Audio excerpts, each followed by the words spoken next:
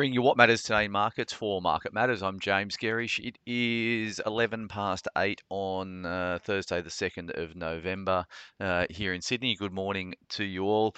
Interesting session played out overnight. All the focus was on the US Federal Reserve interest rate decision. There was no change expected over in the US, and that's what was delivered. But the rhetoric coming out of Jerome Powell was really important. And I think the key message here is that interest rates in the US are likely to have peaked. Some of the commentary was that bond markets, obviously bond yields have been rising quite strongly. That's doing some of the work that the Fed would have otherwise had to do. So we saw equities up last night, bond yields down pretty materially after the decision and the rhetoric coming out of Jerome Powell's press conference. So Dow Jones put on 221 points. That was 0.67%.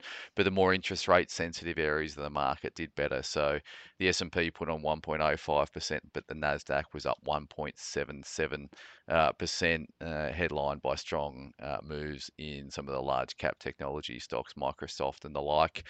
Bond market's really interesting. So the US 10-year yield was down 20 basis points, trading at 4.73%. So we've been writing about that 5% handle being a potential cap in terms of the US 10-year yields, and that certainly played out overnight. US 2-year yields were down 14 basis points, trading at 4.94%. So US yields lower underpin strength right across the broader market. And we're not seeing, in terms of interest rate expectations moving forward, there's really very little chance of further hikes being priced in by the market. So the December meeting, which happens on the 13th of December, there's a 19% probability being priced into interest rate futures markets of another 25 basis point hike over in the US. But ultimately, the market's pricing in no more hikes and cuts starting midway to the back end of 2024 over there.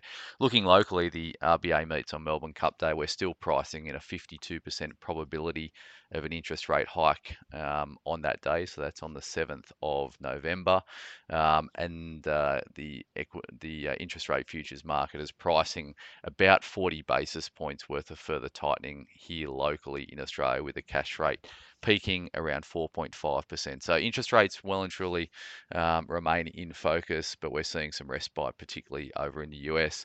Looking at commodity markets last night, it was a mixed session. So energy prices were generally lower. WTI was down 0.72%, trading at 80.44.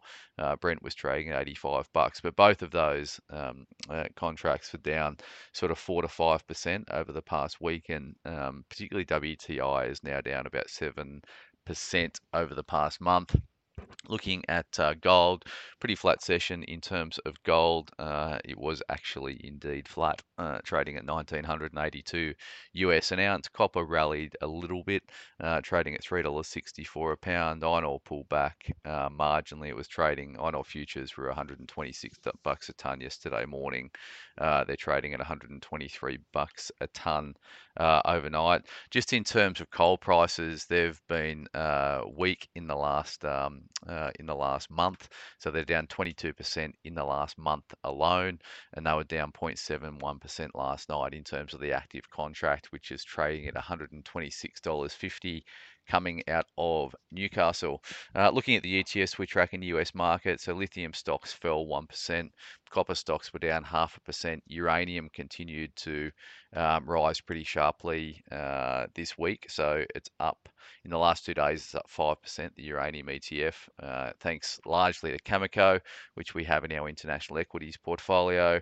Uranium stocks are up nearly 1% last night, whereas gold stocks were down 0.3%. The US dollar index ticked marginally higher overnight. It's trading at 106.67, and the Aussie dollar is back testing 64 US cents, so 63.95. BHP ADRs in the US are up 1.5%, but the rise in the currency is going to cap some of those gains today. So expect BHP to open up around 0.3% this morning, and that's driving a SPI futures, which are 52 points higher, or 0.76% up on the session. Looking at some broken moves to get you across first up. So we've got ALC Alcidion Group cuts a sector perform at RBC. Amcor, they reported yesterday they've been raised to add at Morgans. Infomedia, which is IFM, raised to buy at Bell Potter 175 price target. Janus Henderson reported overnight. I haven't seen that result yet, but they've been raised to accumulate at CLSA 38.60 price target, and they've been raised to neutral at Jarden Securities. So it looks like a better result for Janus Henderson last night. MMA Offshore, which is MRM, rated new buy at Pack Partners 165 price target.